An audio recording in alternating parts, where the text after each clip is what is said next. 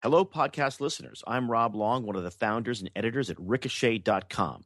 The podcast you're about to hear is a production of Ricochet.com, and if you haven't gone to visit us on the web, we invite you to do so. We are the fastest growing, smartest, most civil conversation anywhere on the internet, and we invite you to become a member. Now, as a member, you get all the podcasts, including our famous flagship podcast between me, Peter Robinson, and James Lilacs, comes out weekly. You also get to comment and contribute to the conversations on the member feed and the main feed. And now, for the cost of a yearly membership, you also get a year-long subscription to National Review Digital. That's the digital version of the magazine. So now you can read me and James Lilacs and Mark Stein and all of our Ricochet friends who are crossover between Ricochet and National Review in a handy PDF format. So if you subscribe to Ricochet and become a member, you get Ricochet and the podcasts and the conversations and now a year's subscription to National Review Digital.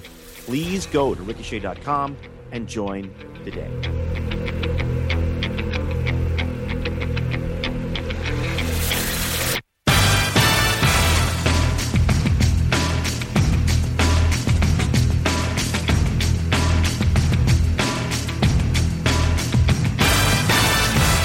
Hello and welcome to the Jonah Goldberg, John Podhoretz, Rob Long podcast. This is number 7. We've done 7 of these. Did anybody know? Count up that there's 7. And people keep calling it the Glop podcast, but I refuse to because it just sounds, frankly, too descriptive. This is Rob Long. I'm coming to you from kind of foggy San Francisco this time, not sunny Southern California. On the line with me, as always, is Jonah Goldberg in Washington. Jonah, how are you? I'm well. How are you? I'm doing pretty well. And also joining us on the phone, I think, at this point, not on Skype.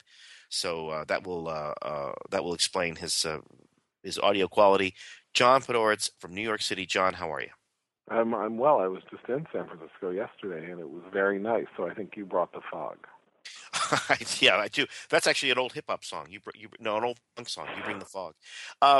So, fellas, we try to be funny, right? And we try to be as funny as we can. And that's the whole point of this particular podcast, is to joke around the way we do when we're together. It's kind of hard to do today. But can I just stipulate and just say the ground rules for people listening to this and for us? I feel like we have to talk about the events in Connecticut. I hate that. Where did the events? We have to talk about this horrible crime in Connecticut, where an insane person killed people and children and is awful. But we'll put a clock on it. And as we say in show business, and then we'll stop talking about it. Not because it's not important or not tragic or not awful or not heartbreaking, but because you can't talk about it forever. And I'm sure everyone will be talking about it more in the next coming week. So is that a fair thing to do? Or is that totally weird? Yeah. No, I think that's fine.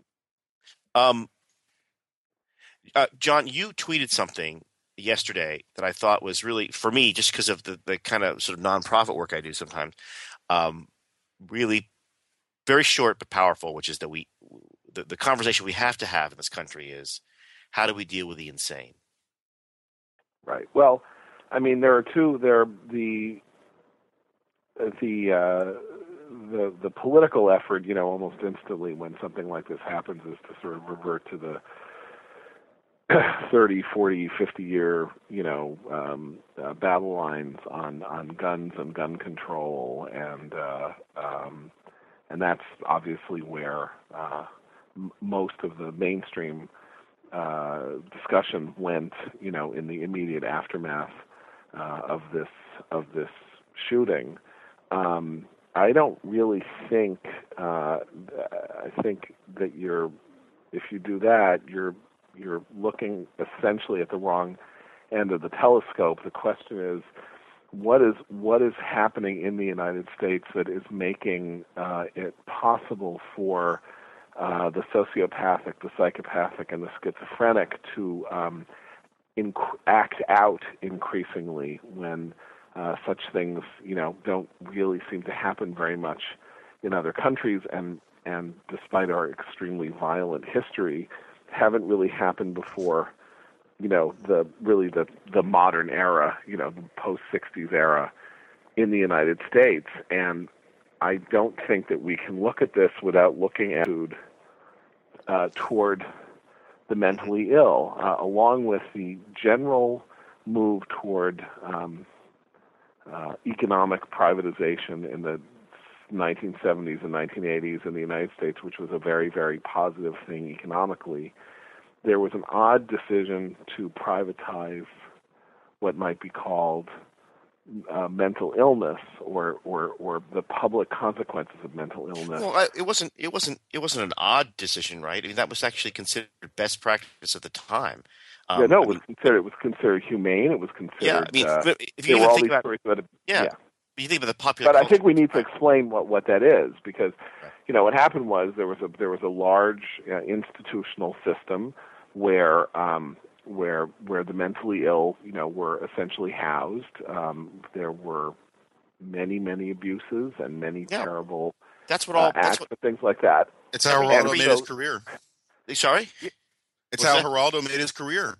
That's right. Geraldo made his career dealing with an institution in Staten Island called Willowbrook, where the mentally ill were being warehoused and being abused. And so over the course of the 60s, 70s, and 80s, there was a progressive deinstitutionalization in the United States, along with the creation of psychotropic drugs that were designed to help schizophrenics modulate and moderate their behavior. And in every place in which they moved, from institutions into halfway houses and the like, including the neighborhood that I grew up in, instantly upon that happening, there would be a gigantic leap in violent activity by people who were, who simply were disordered, weren't taking their medication, weren't controlling themselves, and were, let loose on society. But they didn't have guns in my neighborhood. They had penknife.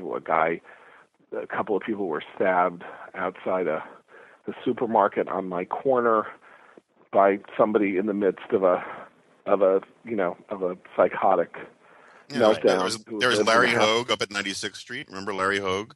Yeah, Larry Hogue. There was a famous story. There was the madman of West 96th Street, Larry Hogue, a homeless, a schizophrenic homeless man whose cause was taken up by the New York Civil Liberties Union, and they could not keep him institutionalized, and he would terrorize the neighborhood. Now, so the question is, we don't know the story of the shooter. We don't know the circumstances of the shooter's life. What we do know is that there is the country decided that it wanted to spend its social service dollars in areas other than taking care of the mentally ill. And there are consequences to decisions like that. Well, but my view is we can talk about guns, and you could ban every gun that has ever existed, and you would still not be dealing with the moral question of why it is that a person like this, the Jared Lochner, the person that shot up the theater in Colorado, why they are walking around loose. That's the question. Yeah, that is the question. But I wouldn't frame it entirely in budgetary concerns, because it really was considered at the time best practice of mental health that all these people were housed in these. Look, it's one flew of the cuckoo's nest. The zeitgeist of the time was that this was bedlam. You're putting them in bedlam. It's wrong, and it's and they're not really a danger to anybody. They're just inconvenient. And that was the point. And so what we did was we emptied out all those places because they were hellish.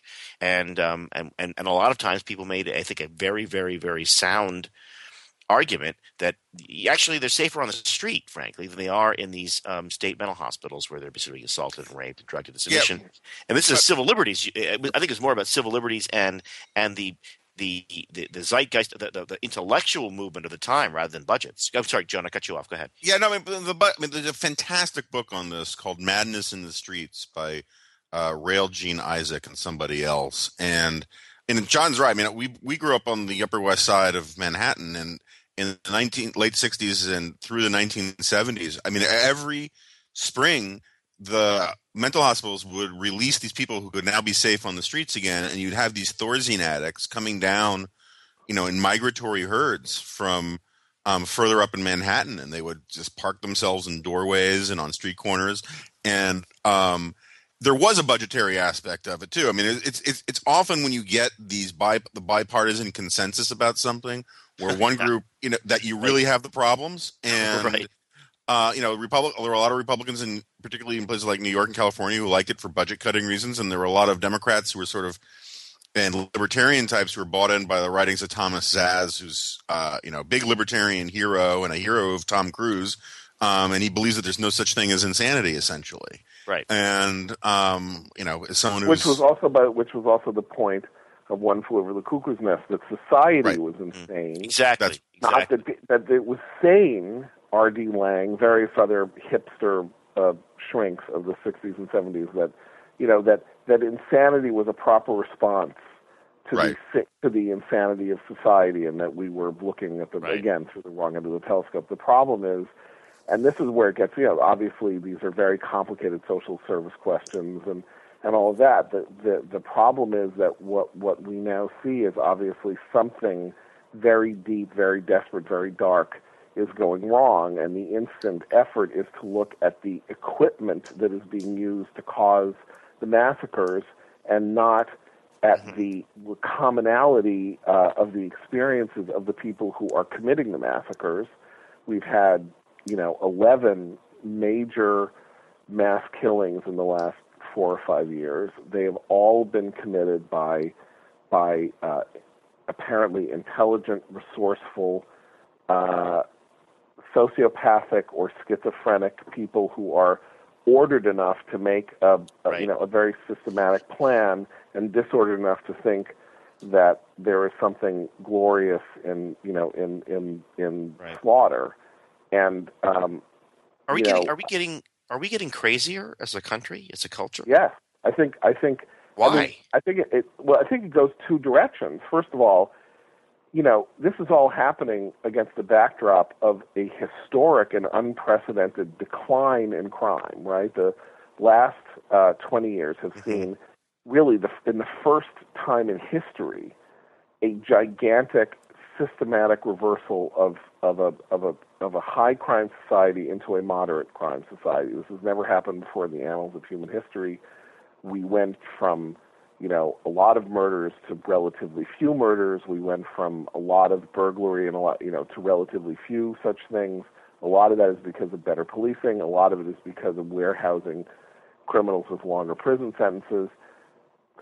So on the one hand, the society is getting less crazy and more law-abiding, and that continues. And on the other hand, these explosions of murderous, terrifying murderous insanity are clearly on the rise. And the question is, what are the social conditions that can be addressed? You can't just address, our society is sick, so there's make society less sick.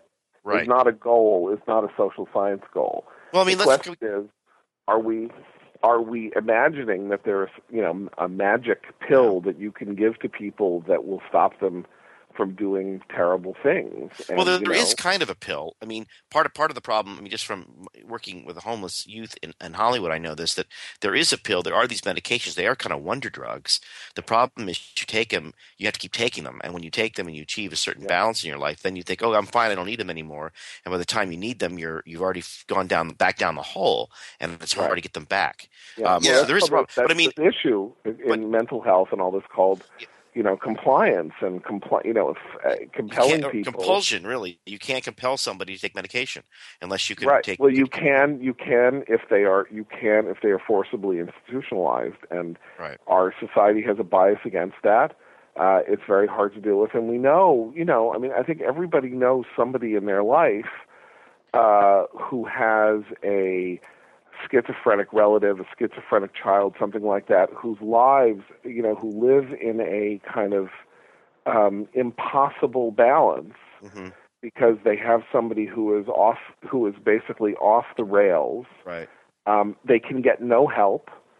The rules of the more libertarian rules since the 1960s say that people are to be presumed compos mentis, or capable of taking it. And then you have these people who are imprisoned by the madness of their 30, 40, 50-year-old children. Jonah, do you think they were getting crazier?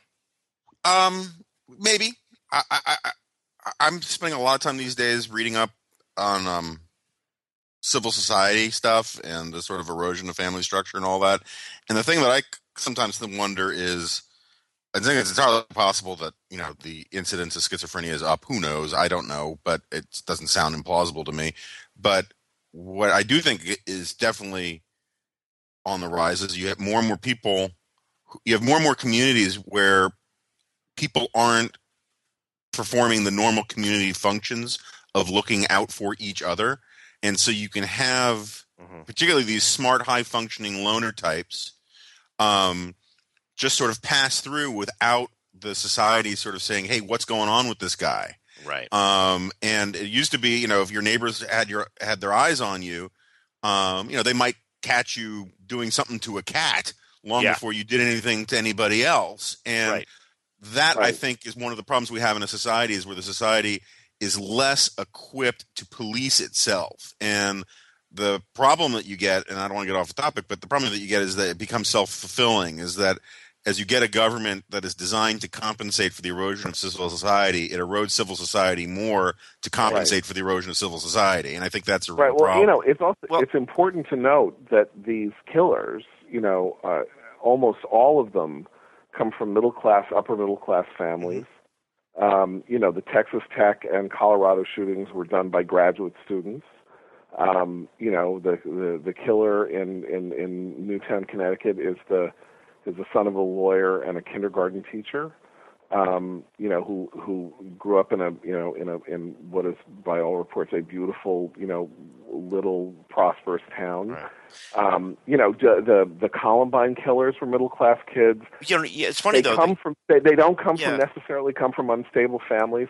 The key moment in the lives of a lot of these killers is that they're in their early 20s, and there is this thing, schizophrenia. Yeah, that's when it manifests itself in the late teens. There is a it's some kind of thing that happens, and when you read about Jeffrey Dahmer came middle class family. This is not a classic pathological, criminal pathological response that we can say is the result of social breakdown, family breakdown, chaos. But just to go back a bit to what Jonah was saying, because I think it's. I mean, this is again, we don't know anything about this guy specifically, but I was always struck after the Columbine killings that I think it was either Dylan Klebold or Eric Harris, what his parents gave him that year, I think that month, for his birthday. It was a mini refrigerator for his room. Right. So he already had a little microwave in there. He already had his TV and everything. It was a message from his parents to just stay in there. Right. And don't be monitored. And I think there is something what Jonah was saying was that we used to have a sort of a slightly more busybody monitoring culture where we didn't rely on the government to do it, I suppose, one way to look at it. And maybe that's it. But I cut you off, Jonah. No, I think it's very big. And I don't think I think John is right to point out that these guys came from middle class backgrounds. But as I think we all know, nuclear families are capable of enormous blind spots and enormous enabling.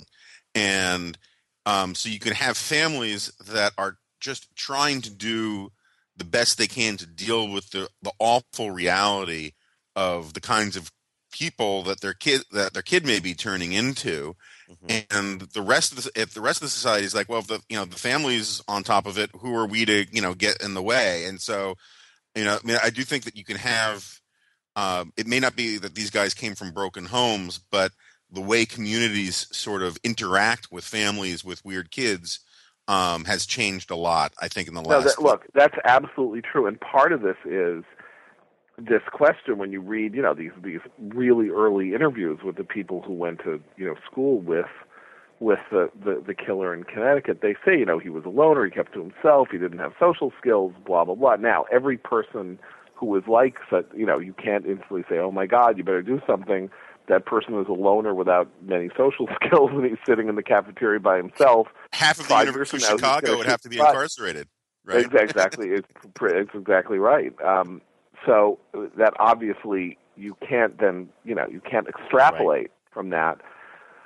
But you can say that you can say that there's a flip side to accepting weirdness as, and saying, well, where everybody's different in their own way, you can't judge, everything is wonderful, is that when you define, sort of like unconventional behavior very, very broadly, and without judgment, you create the conditions under which somebody who is crying for help and doing, it's basically in a position where they are, red lights are flashing all over the place.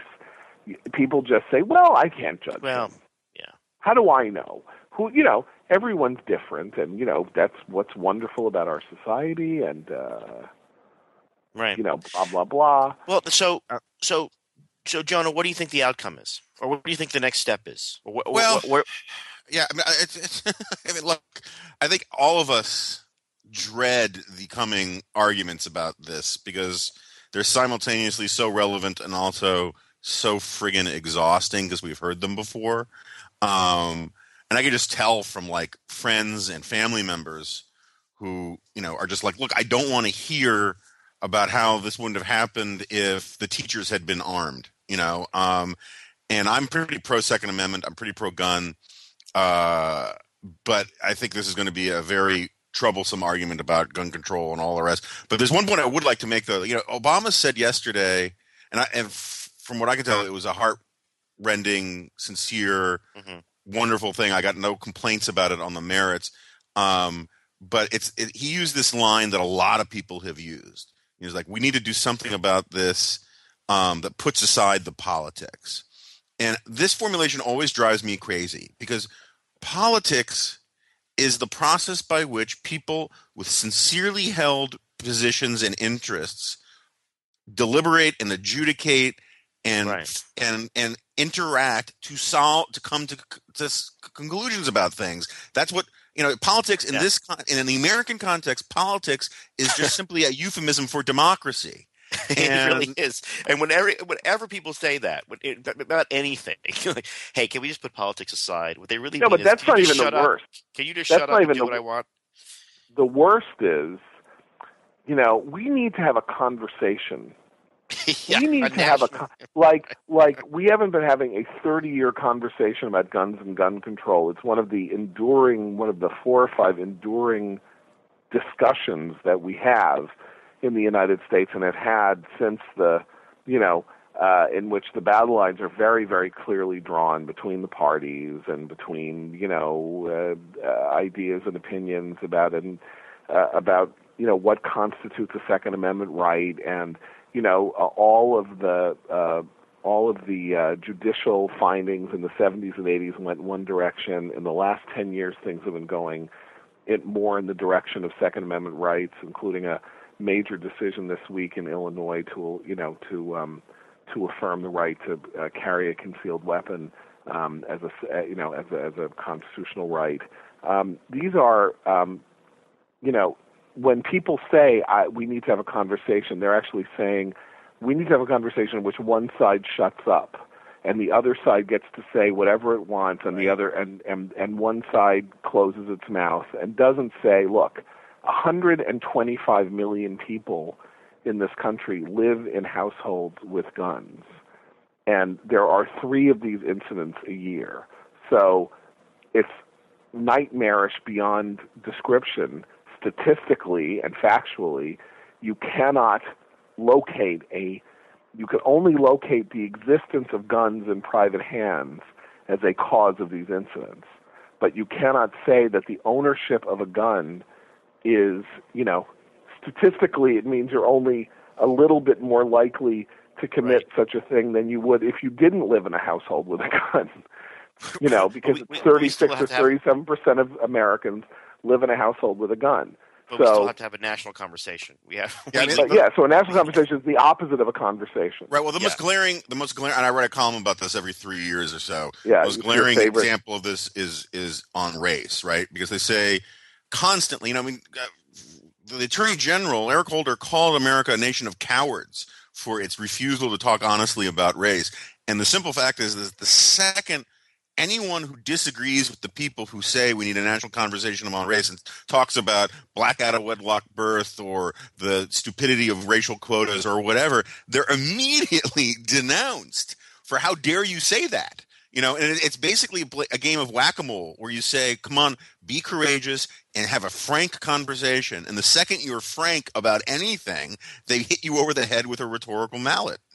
You know what's odd is that on the night Thursday night before we found out about the shooting, before the shooting took place, I had this kind of moment of clarity in which I thought, okay, look, Barack Obama is president for a second term. I don't want to sit around and cry about this for 4 years, and maybe something really extraordinary can come out of this. I don't see how anything extraordinary can come out of it in policy terms, because I think his policies are terrible, and and all sorts of other things are going to happen. But I did have this thought, which is, here is Barack Obama. He is now, without question, the most important black American who has ever lived. The most important, more important than Frederick Douglass, more important than Martin Luther King Jr. He is now, he's been elected twice by majorities.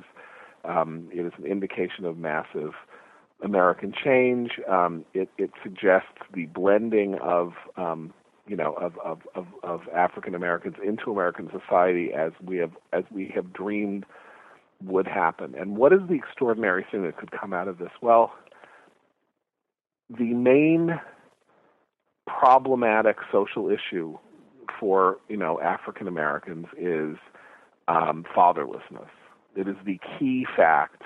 It is the key fact of all poverty, white and black and Hispanic, but it is a particular disease in the black community. I think it's 70% of kids grow up in homes without fathers, or legitimacy rate is approaching 70% and all of that. And here you have finally, it's not Bill Cosby, an entertainer. It's not, it's not a great athlete. You have the leader of the country who is the best role model African Americans have ever had. Right. African American males have ever had. He is a particular hero to them. He is a particular kind of icon. He should be. This is what he deserves to be. And if he would explicitly go on a campaign as president to say that his legacy would be to stand for his social legacy would be to stand for people and to convince, all people, but maybe particularly his own people, that people need to get married. They need to stay. If they have children, they need to be married, and they need to stay married. Are you suggesting, John, that we have a national conversation about that? I'm saying that would be a national conversation very worth having. And by the way, we know, because everybody now agrees that the root core of social pathology in the United States, which was not believed when we were all kids, because it was then thought that it was primarily economic. Everybody understands that it has to do with family composition but that's the larger nature of the home. Right. But I'm saying that's not. There's no policy. There are things. No. Parental leave policies and this and that. All the stuff that liberals often talk about. That's all nonsense. Although I'm sure on the margin stuff was good, including on the right. People say, well, you need better child tax credits and all of that. I'm saying, if the most important black man who has ever lived went to his community, and he's not Jesse Jackson, who also did this in the 80s, but he went to his community and said, what we need to do for our, for our future is for men to marry women that they are going to have Jonah, babies with and you stay wrote a married. about this. Yeah, I wrote a column about not to steal your epiphany, John, but I wrote a column about how Obama basically needs a family plan a few weeks ago, and I missed it. I'm sorry. So now I'm stealing. I stole your epiphany, and I it's okay. And I feel I plagiarized you unknowingly, and I apologize. It's all right. You could do it. You could do it audibly, no problem. I got an email this morning from someone saying that I had ripped off Peggy Noonan in a comment on Special Report this week, and he's lost all respect for me, and I didn't have the heart to tell him that. I don't read Peggy Noonan all that often. But no, I agree with you entirely on the on all of this. That's why I wrote the column. I remember reading this. A friend of mine pointed me to this column. Can't remember, by a sports columnist, and he's talking about how blacks don't play baseball anymore. The numbers of American-born African Americans in the major leagues is just plummeted to an all-time low. They're not much in Little League anymore. And they asked this guy, why is the case? And there are all sorts of theories and the arguments about outreach and all the rest. But one of the core ones is just simply that baseball, unlike football and basketball, baseball is a game you basically learn from your dad. Baseball is a game where you start by playing catch. The rules are so weird that you have to have someone sitting with you while you're watching the game to explain them to you. Meanwhile, basketball is a game you pick up with your peers. And football is a game that you pick up with your peers. You can play in the street or you play down on the courts. You don't need your dad around for that. But baseball is a game that's passed on by fathers. And this is this is one of the things that got me on this civil society stuff that I've been reading up on, And fathers are really two-parent families are really at the heart of any community. And as Charles Murray likes to say, there aren't a lot of single men, who coach soccer. You need to be married and you need to have kids, and you need a wife to sort of nag you about some of this stuff to be a proper citizen. And when you have whole communities where that role for men is sort of gone, you get a mess. And it was funny. It was an interesting exchange on Twitter the other day where someone was saying how this whole idea that the breakdown of family leads to crime, that's all been proven wrong. And Ross Douthat had a great response. He said, well, yeah, sure. There's nothing like the mass incarceration of African-American men there's nothing wrong with the family that the mass incarceration of African-American men won't solve. Right. And that's sort of the problem is that, one of the reasons why crime is down is that we've put a whole generation of black men in jail. Right. Because we didn't have fathers for them. I mean, and Obama did give a very good Father's Day speech in 2008. There was some BS in it, some sort of having to check boxes on intergenerational racism and all these kinds of things. But he had some really powerful language in there. And if he just started giving that speech again, it would be huge progress. But do you think he really believes that? I mean, John kept saying, "Well, we now know." But do you think that if you sat Barack Obama down, you asked him that question, he would agree with you? It seems to me that I still get a lot of pushback on that. See, I think he would, because I think that the issue, first of all, it's a good thing for politicians to think in this one respect, which is that it lets them off the hook politically. I'm serious about this. One of the virtues of saying the truth, which is, culture matters and that there are changes that can only be affected culturally over time, is that you can't then this stuff that happened yesterday that I was reading on Twitter while I was flying on a plane, which was, by the left, which is, Obama, fine, he's crying, but he needs to do something now. He needs to ban all guns now, whatever. Right. This crazed hysteria as though, policy needs to be made at 45 minutes after we've learned that, 20 children were slaughtered in a classroom. As though it can't keep for the president to cry on television as he thinks about what happened in that classroom. The point being that there is too much that is expected of our politics. That's the joke about gun control and about such things, which is that the notion that a gun controlling period. Which is what we went through in the country from 1970 to 1990, also leads to less crime, is of course disproved by the results. It didn't lead to less crime. It didn't lead to less murder. It didn't lead to less killing. It just didn't But don't happen. you think that the mindset for those people, no matter what, is if they're going to give lectures, it's not going to be. I mean, all the lectures we get from Barack Obama and Michelle Obama are always this sort of upper middle class left wing lectures. Eat better, eat more vegetables, do more exercise. Yeah, but all of that, which by the way, Rhino, which by the way mean, Skip Gates and I have to have a beer with a cop in Cambridge, and all that stuff. It's all designed one way. I mean, there's absolutely it's almost inconceivable to me that I would be taking a class in college, and I always think of Barack Obama as the classic college professor, right? Exactly, you know exactly what he thinks about everything. It's inconceivable that anybody in college would ever say, "Hey, you know what? The real problem in the African American community is lack of fathers." Just not conceivable to me. So he may think but it in the black, but within the black community, that is not an unacceptable thing to say. Like I said, Jesse Jackson revivified his own political and personal career in the 1980s through Operation Push by saying, we are orphaning our children. Now, I don't think of him as a particularly good steward of this message, but, the fact is that he was pushing it. Bill Cosby has pushed it.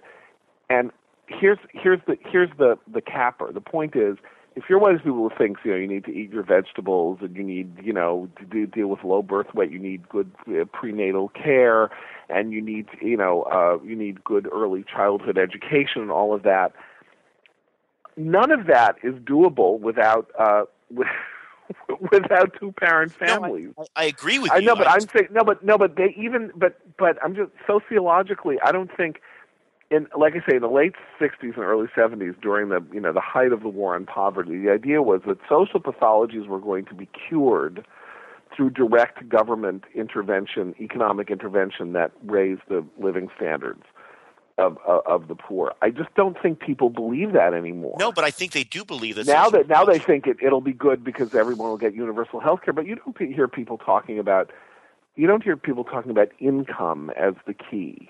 No, I don't. But the solution, the lever is different, but the solution is the same, which is more government. I mean, don't you think, Jonah? I mean, you said it yourself. The breakdown of social institutions is compensated by an increase in government, which actually leads to the breakdown of social institutions. I mean, it's almost horrible. It's a death spiral. Yeah, no, and it's and the only thing that sort of gives me hope about that is that I don't know that it's inevitable, right? Because this is exactly the message that FDR had that was so powerful.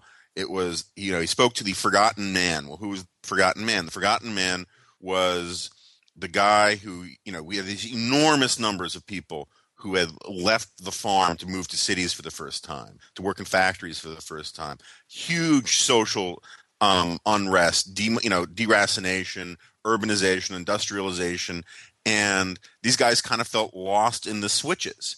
And the whole rhetoric of the New Deal was this idea that we're going to build a national community. And that is exactly the rhetoric that Barack Obama uses, this idea of building a national community. Government is the one thing we all belong to. Politics of we're all in it together is better than on your own. And it may be that stuff works particularly well right now. And there's a great book about the moral. I can't remember the guy's name. Is it Friedman? Not Milton, but called "The Moral Consequences of Growth." And the argument is basically, Benjamin Friedman. And there are a lot of social pathologies that develop when you don't have economic growth. I don't think it has anything to do with this shooter, but in terms of society, there's certain arguments that are just easier to make, and there are certain you look at. Why is it? I mean, this is one of the great conundrums and the great frustrations that sort of socially conservative people have is that, marriage isn't a problem. A divorce isn't a problem for rich people anymore. The people David Brooks writes about, they're all married. They all wait to have their kids. And, and Charles Murray, again, not to keep plugging him, but he has this great line where he says, his problem with the affluent is that they won't preach what they practice. That's true. They're, my community, I live basically in the 1950s. I live in this affluent area of Washington, D.C. I probably make less than almost anybody else on my block. But here it's soccer practice and moms driving around in carpools and yet there is this, and I think Obama comes from exactly that social milieu of these sort of upper middle class, affluent, intellectual, creative urban types, and they think it is incredibly gauche to lecture other people about how they should live. and that you can't say that they're embarrassed by the idea of saying that their choices about family structure, and part of this plays into the sexual politics, which I think is sort of ludicrous, because I mean, one of the most bourgeois groups in America are all these gay guys pairing up like in Modern Family, Right. to have kids, and Right. and yet the whole argument for gay marriage is that gay people should have the same right to have these incredibly humdrum bourgeois lives that heterosexual people have, and yet we're not allowed to say that heterosexual people of lower income or other races really should partake of that life experience too. And something's got to give, and I think Obama could have a pretty powerful impact. I just don't think. I think John's probably right. He does not find making those kinds of arguments interesting. Well, I don't unless he has to. I think, as you put it, they're all those guys. They're all at the soccer practice, driving around. They have no interest in it. I mean, if you look at the social welfare legislation from 1964 on, it was written by a very, very upper middle class, haute bourgeois elite to create a kind of bohemian class below them. They basically wrote social welfare standards for kind of a Parisian, between the wars, bohemian existence where you have many lovers and you're free to do your art and all that stuff. And the truth is that the one thing that group that was the target of all this legislation needed was they needed guidelines, they needed guardrails. So that's the most important thing. I guess we're getting is that God? Well, hi. Yeah. Hey, you're back. I'm back. Literally nothing has happened, but you coming back, your coming back has given us an opportunity to just segue briefly into a little bit of. You guys now. I assume you guys both celebrate Hanukkah. Is that true? I certainly do. Yeah. Yeah, and the Goldbergs actually do both. You do both. Yeah, you know what? That sounds like the worst idea on earth to me. Aside from whatever the theological implications are, the notion that you have to do 9 days of holidays, including caroling, and not only do you have to light candles, but you have to have a Christmas tree, do caroling, do Christmas Eve, do Christmas dinner, have Christmas morning, and 8 nights of Hanukkah. I really, seriously, I think you should become a Buddhist. It's a mistake. You made a gigantic category error, and I know. The decision tree went horribly awry.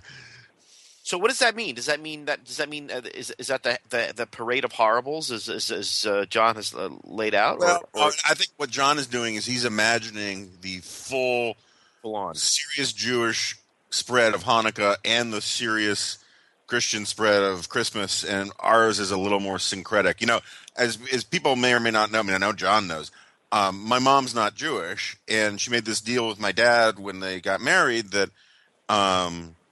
sure, you can raise him Jewish. I went to Rodef Sholem Day School for 9 years. I was bar mitzvah and all of that. Rodef Sholem Day School, as John knows, was one of the first. I think it was the first Reform Jewish day school in the country, and it was for parents who wanted to raise their kids Jewish, but not too Jewish. Right? What's that old joke that well, we're Jews, we're not really religious. We're Jew-ish. Right. Right. And there's a lot of Jewishness in it all, and so my mom. But the deal was that the Goldbergs had to celebrate Christmas. Not take the kids to mass or anything, but Christmas tree and all the rest. And so we had a cutout New York Daily News headline on a cardboard Christmas tree ornament that said "Santa knows we're Jewish," and we hung it on the Christmas tree. And and so in some ways that sort of has been kept alive with me. And so we do a sort of very toned down Hanukkah thing, and then we do the Christmas thing, and sometimes they overlap, which is tough. So but it's. I mean, I've never really asked this question of anybody. I've just sort of wondered it. I saw the Charlie Brown Christmas recently, which of course is wonderful. I love it, but it's really religious. It's very religious. Is it off-putting? Yeah. Is it off-putting? Not at all. I mean, in fact, Charlie Brown Christmas, in my view, one of the reasons that it is so great is precisely that it is dedicated to the idea that this occasion is about more than consumerism. That is the entire subject of Charlie Brown Christmas, and that the beauty of that last couple of minutes where Charlie Brown's saying, what is this all about? Is it about how big the tree is? Is it about what we get at the store and blah, blah, blah? And then Linus reads that passage from the Gospel according to, which was it Mark? The birth of Christ. And that is, and that's what Christmas is all about, Charlie Brown, which is true, right? That's what, and I speak as somebody. Well, I like to think it's about presents.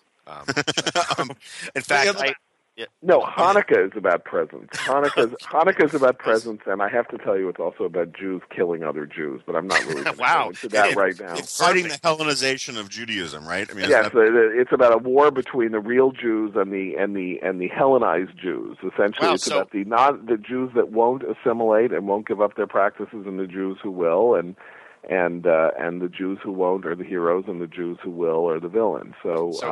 Right. So the people who hated Hanukkah would kill me for having this Christmas and Hanukkah thing. Well, there you go. I think you should be celebrating Hanukkah from the Hellenizing side then. Like, put out the oil. Don't get candles that won't light. That would actually be only one candle. And what I love about it is that it's a holiday that celebrates an internecine squabble. That's true. Well, you might want to call it a squabble. We like to call it a family dinner. Exactly. I will never have a peg to make this observation ever again. So I just got to make one quick point here. My daughter loves the old, including like the old claymation Christmas stuff. We have to record all of them. Heatmiser. Mr. Heatmiser, and there have been like 10 more that none of us really paid attention to. They kept making them in CGI, and it's really awful, some of them. But I was watching the one hosted and narrated by Andy Griffith, where Frosty the Snowman takes a wife. And that's creepy. And it's fascinating. And first of all, the reason why I wanted to say no carrot jokes. Right. Is that it was really interesting to me is that it dawned on me that in many ways, one of my hang-ups is how we've turned monsters into lovable things, right? Yeah. That's what Sesame Street did. It was all about making the monster, the proving to you that your fear of monsters is the problem, not monsters, right? Even though technically what monster means is a warning about evil. We've turned monsters into things that we're supposed to love. And that if we're afraid of them, that reveals the monster inside of us, right? That is the trend in popular culture the last 30 years. But fine, that ship has sailed. But what's fascinating to me is, so Frosty the Snowman is essentially the story of the Golem. This ancient Jewish mystical story about turning, which was the inspiration for Frankenstein. And instead of mud, which is what the Golem is made out of, it's snow. But it's sort of the same thing. It doesn't go horribly wrong and all that. But but did you look at the credits of who did the animation? It was like Saul Bernstein, Sid Marty Croft, exactly right. Saul Bass. Exactly right. It's the Heat Miser and the Snow Miser are clearly Philip Rothian. They both have mother problems, and one's too fat and one's too skinny, and they all argue over who mom loved best. It's it's very very. You find that even in the Smurfs, isn't this guy the evil one in the Smurfs, Gargamel or something? The Belgian cartoonist who invented him. It's a French one, or Belgian one. He's written and described. He's Jewish. He's the evil one. Well, Belgium, Les Belgiques, ce n'est pas, pro-Semite. They are not pro-Semite. That's very well done. Thank you very much. I do have a confession to make, though. I've been telling people this because I want it off my chest, because I do understand the spirit of the season, but when you get to be a certain age, I've discovered that one of the probably the big downside, along with losing mental capacity, is you get to be a certain age, people no longer give you Christmas presents in your family. Yeah. They think, oh no, it's for the kids. It's for the kids, and I hate that. I want presents, and so last year I sort of put my foot down with the family, and I said, "No, we're gonna get presents. I fly a long way for this Christmas, and I love my my niece and nephew, but I won't get up early and watch them unwrap the Lego Death Star. I want I want something of value under that tree. I want but you know what always cracks me up is conservative magazines for decades have done Christmas books recommendations.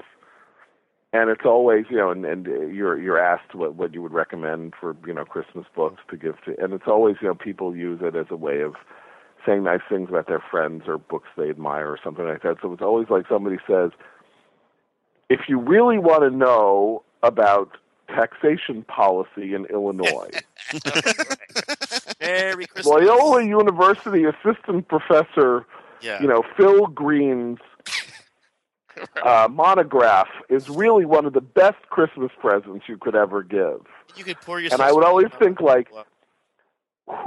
I really hope that nobody actually takes us up on I would rather recommendations because this will end the possibility of ideological conversion in our time.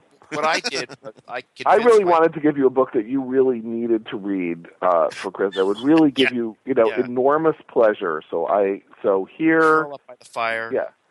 Here is a copy of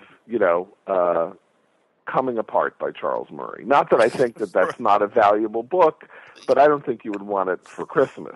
You don't want to hear. You don't want to hear. Jingle bells behind it. What I did with my family was I made us do Secret Santas because we certainly were never going to buy presents for everybody, each one of us for everybody. Just pick one, targeted, and so put the names in the hat, and we passed the hat around, and everybody keep it secret. And then about 45 minutes later, my brother suddenly looked up from whatever he was doing and looked at me in a kind of an accusatory, slightly pre-outraged way and said, "Rob, did you write your name down 5 times?" And I had to admit that I did. I actually did that. And I was planning at some point. I would like to tell you what would happen if Jews had Secret Santa. It would be like, "What? I'm your Secret Santa."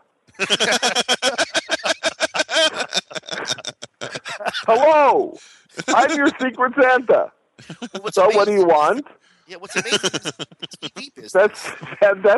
That's a Jewish Secret Santa. Yeah, right. Just to let you know. Everybody, I'm Secret Santa. That's right. Santa, Schmanta, what do you want? I'll give you a check. I'll give you a check. Go get it yourself. Yeah. Gonna schlep all the way. Traditionally in the TV business, what's weird is that we all remember these shows, the Heat Miser, all that stuff. But traditionally in the TV business, the Christmas time, December, is what we call very low HUT levels, households using television. It's very low. Like if you're doing a TV series and you've got 1 or 2 real stinko episodes, you bury them in December when they're low HUT levels because nobody's watching. But for some reason, obviously it's the season, for some reason, those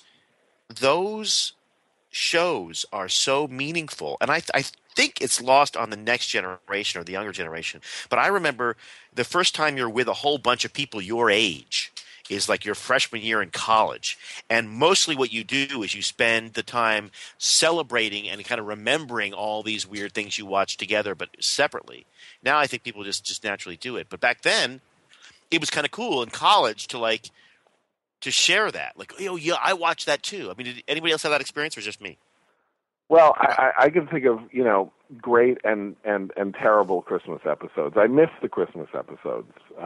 In fact, the kids' channels are now doing Christmas episodes the way they did, when we were little. There's a Disney Channel Christmas episodes. But I do have to say that one of Jonah and Jonah's and my, sort of lodestars really did produce a horrendous.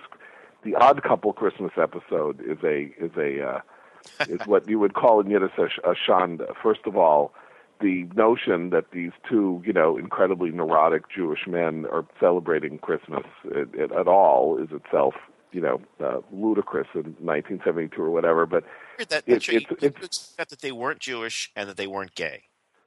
Well, you could accept that they weren't gay, but seriously, you would have to be an idiot not to understand that Jack Klugman and Tony Randall weren't Jewish. Tony Randall's gayness is a whole other question. Unless you're going to tell me that George Costanza wasn't Jewish. Yeah. Anyway, but that really was where Oscar is Scrooge and Felix is the ghost of the Christmas past. It's not good. Oh my God! Good. Also there were many bewitched episodes where she goes to the North Pole, she comes back to the North Pole, she goes to the North Pole. It's I actually already, for them. I like them. I've never done one. I've never done a holiday theme show. I did a St. Patrick's Day theme show once, but I never done a holiday theme show because you never know when the show's going to air. Or frankly, in my career, if it's going to air. But the ones I like are the ones usually when they bring in a homeless person. Who isn't? They find the one homeless person who, just to circle back to the way we started, who isn't insane, and isn't carrying a rusty penknife, and they bring that person in for Christmas dinner. I've always enjoyed those. The single greatest Christmas episode, if I remember correctly, was the Barney Miller Christmas episode when Jack Sue, the Asian guy that has a date on Christmas Eve, and Moja Howitz recognizes her as a call girl that he has busted before, and he doesn't know what to do. And meanwhile, it was a modern adaptation of the Gifts of the Magi. Exactly. Yeah, and then the inspector is desperately trying to get Barney to invite him over for Christmas dinner. Another problem, since of course Barney Miller and his wife extremely Jewish, I would say. Still, that was a really notable Christmas I will episode. say, but of course, the Hallmark Channel or Lifetime or something literally shows 50 bad Christmas movies, all made in Canada, but set in Pittsburgh, about a single woman in her 30s who has given up believing in Santa, and then Patrick Dempsey, comes into town because Mrs. Claus, arranges some magic, and then they have and she goes home to her small town, which has Christmas lights in the window, and everybody sings a carol and it goes skating, and then the love is found. It's the same plot over and over and over again. Man, you should have said spoiler alert. Sorry about that. I have to say, just to give them credit in terms of good Christmas specials, the TV show Community, which has just not gotten the props it deserves. Some of their Christmas specials have been really, really trippy. The claymation one in particular was just almost a bridge too far for me, but they've been really very good. And the last one, which was a send up of the TV show Glee, and how basically Glee is a mind-sucking cult that hypnotizes people, was really, really brilliant. But I agree generally that the Christmas special is a the low point of the Christmas specials for me was when Sherwood Schwartz, I think somebody mentioned him, brought reanimated the Brady Bunch with the same cast, and just in the same house, just older, and they were all coming back for Christmas. And Mike Brady was building a building. He's an architect, but the builder or the owner was cheaped out on some materials, and Mike thought it was unsafe, so he went to go on Christmas Day or Christmas morning to go and just check it out, and of course the building collapses on him, and he's trapped underneath the rubble. You're making fun of that, but if I remember correctly, that movie was the highest rated TV movie ever made. Well, I saw it. ever made. And wait, it's not just that. It's not just that. You also had, if I remember on that, Greg was married to his boss, but he couldn't admit that she was his boss because she made more, and it was too humiliating. And then and then Jan's husband lost his job, and they were getting divorced. God, and then that. somebody, Peter is a race car driver, but he won't tell his parents or something. John, and then he gets into a car accident. I don't know. On and on and on. But and Oliver's a pedophile. The Christmas yes. Oliver disappeared. Oliver was no longer present. Oliver went upstairs and didn't come back downstairs like Chuck. He's just in his room. Nobody pays attention to him. He's fine. He looks depressed, but I think he's okay. He moved into a house with more than one bathroom, so he actually had that going for him. The Christmas miracle part was when Florence Henderson sings "O Come All Ye Faithful" outside the broken, the collapsed building, and the sound of her voice leads Mike Brady out. Your cynicism, this kind of dark cynicism, right? The refusal to understand. By the way, some of the greatest reading of all time, if you get one of these retrospectives of the Brady Bunch, or like, I don't know, for some reason my wife had a copy of Barry Williams' memoir because she works in television. He was on a show that she was on, and he signed a copy to her, so I read it. It was a Hanukkah gift, just festive. Anyway, no, but like Robert Reed, who played Mr. Brady, he decided at some very early point that the show was insufficiently serious and did not take account of the problems of blended families in America, and he would write endless memos to Sherwood Schwartz about how, where was the punch and where was just really was beneath him as a great and serious actor, and apparently he was just a total nightmare to work with. But if you really want a good laugh in this time when it's hard to find a good laugh, see if you can find on YouTube the famous episode of the television series Medical Center, in which Robert Reed plays a person who undergoes a transsexual operation. That's right. And it ends with him a woman, and, he has a wig on and a dress and, something under his shirt, and he's like, hello, Chad Everett. He's like, he raises his voice. He's like, talking about a Christmas it's miracle. Nice to meet you, Chad Everett.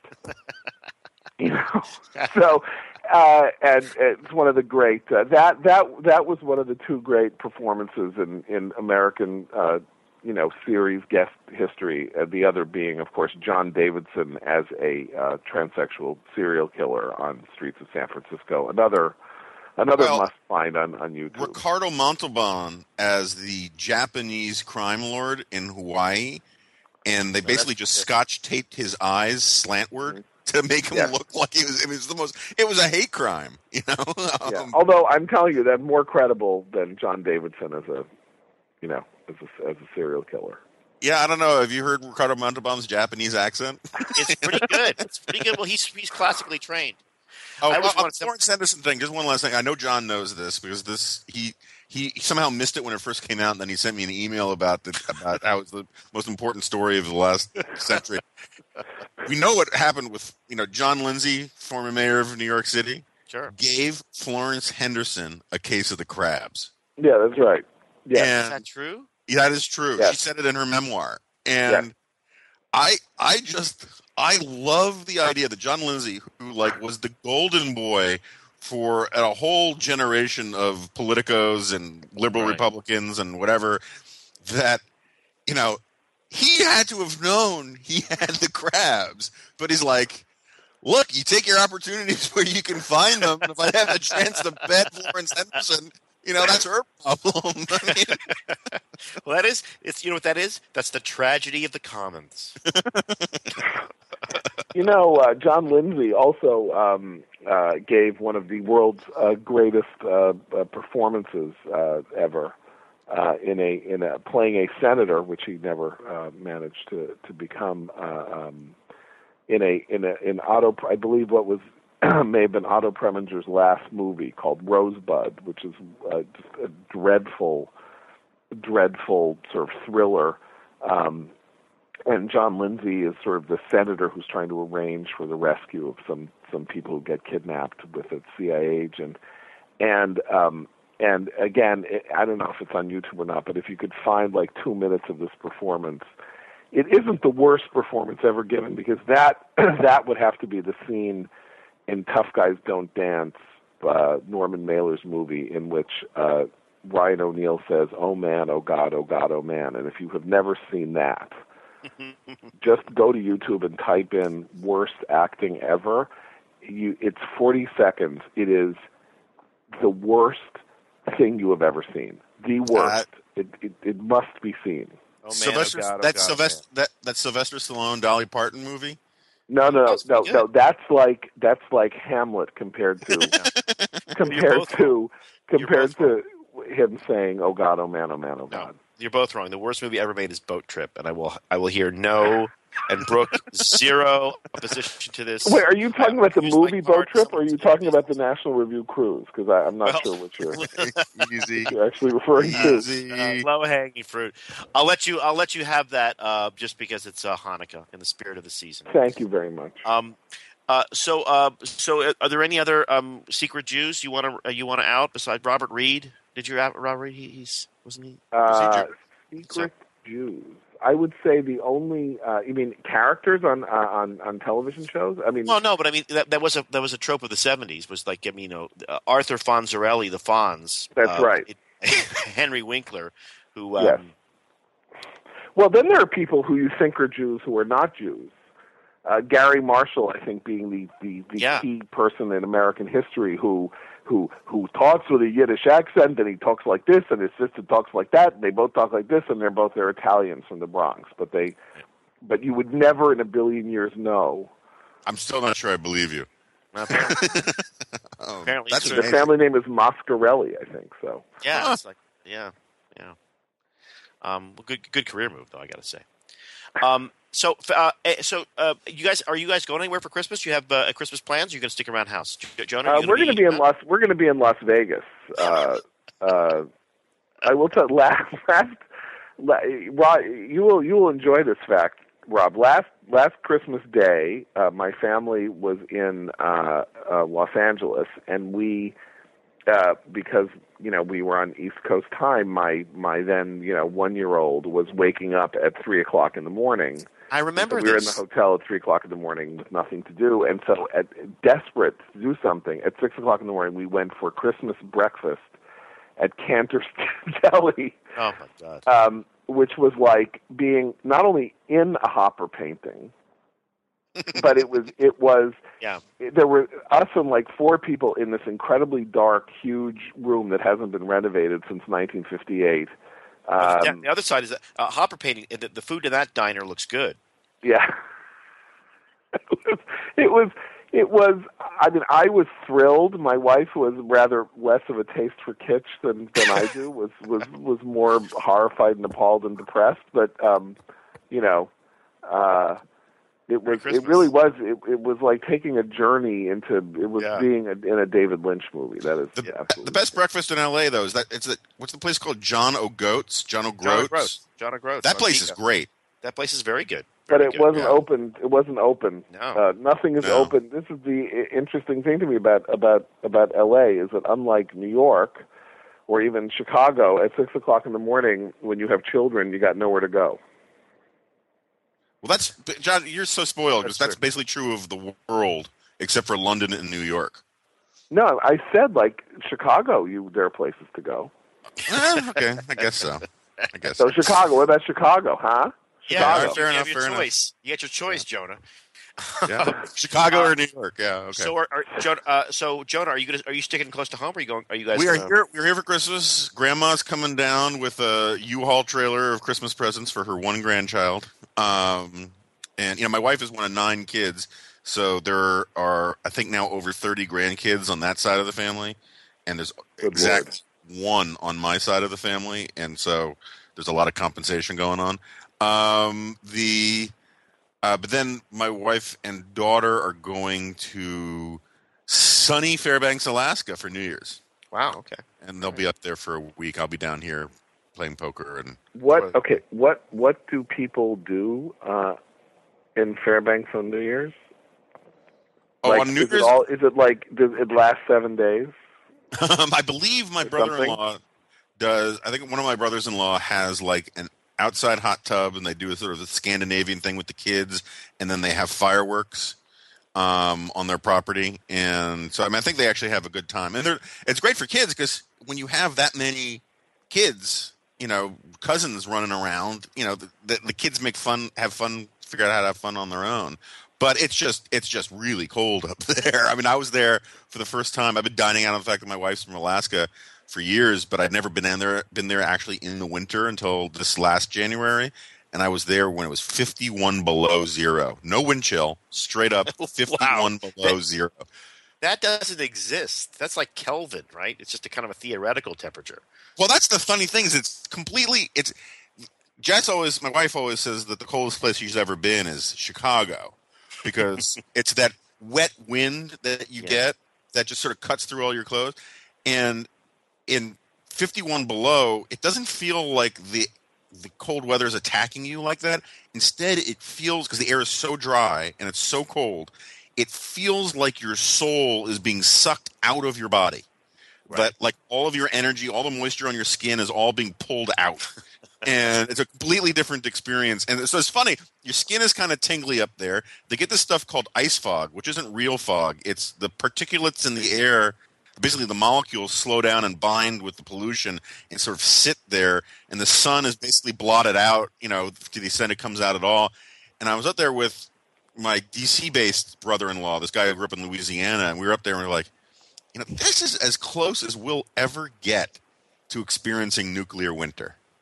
Right. It feels like there's radiation in the air and you can't see the sun and the physics are different. It's just a different place. It's fascinating, but it's just different, Not exactly. I lived in Chicago last year that I was in Chicago at college in 1982 in January. It reached 26 below. And everybody's pipes froze and burst, and we were sitting in our living room in three coats, watching the NFC championship game. And I did have this sort of moment of thinking, why does anybody live, why doesn't everybody live near the equator? I mean, this is not, human beings are not meant, to live under these conditions. And Alaska really is, I mean, that's a real... Right. It's far away. Fairbanks is just a few hundred miles south of the Arctic Circle. I mean, it's just crazy. But, it's funny. Say intemperate cold climes, right? Not quite as extreme as Alaska, but Northern Europe is where it all came from.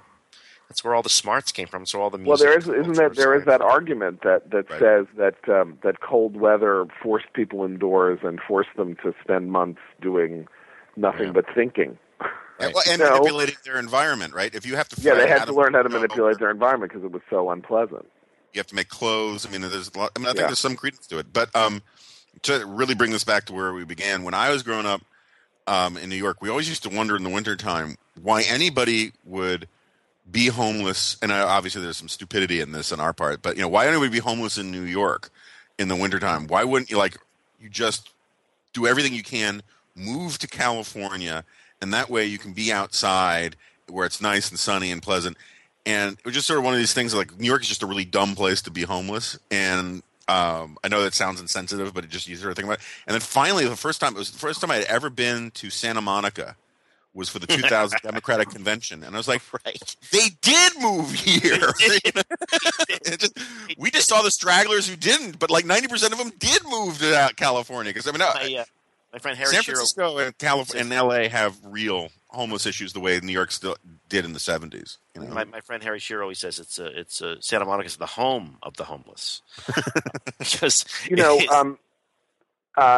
in San Francisco, Rob. You said so. Of course, the key public policy issue in San Francisco over the last couple of weeks, as I understand it, has been the extensive protests over legislation suggesting there should be some regulation, not total, some regulation of the absolute right to public nudity. Yes.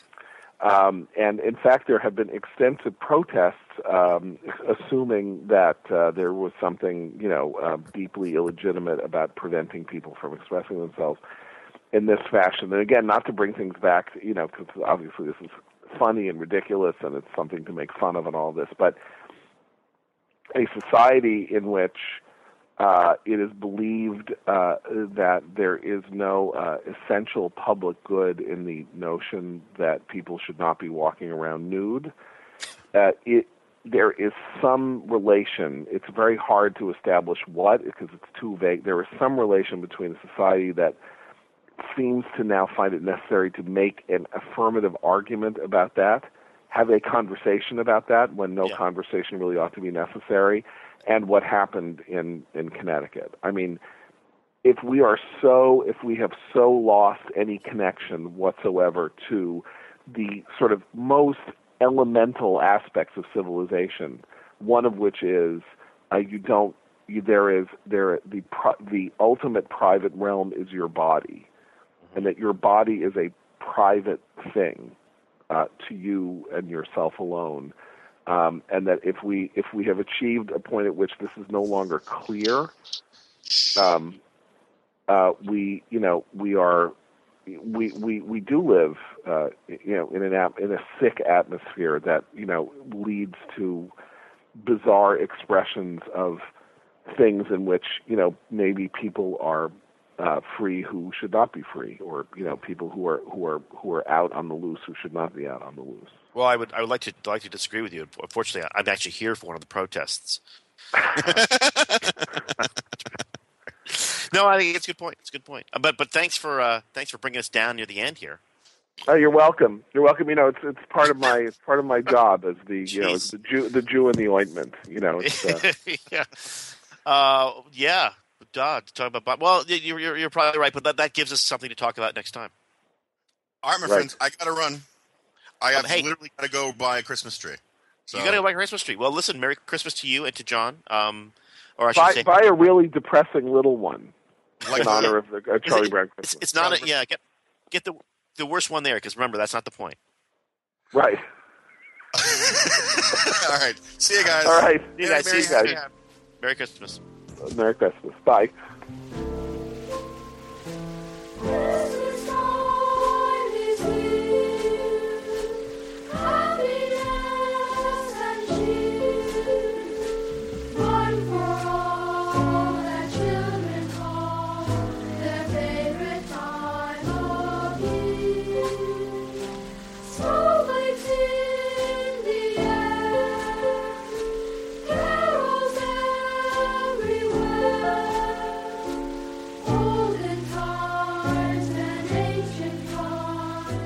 Ricochet. Join the conversation.